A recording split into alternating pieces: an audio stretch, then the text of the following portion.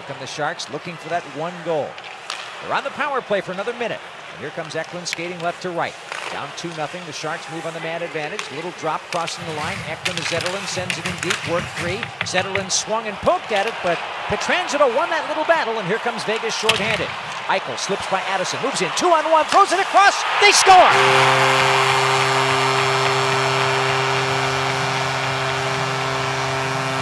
William Karlsson, the second man in that 2-on-1, gets a perfect feed from Jack Eichel.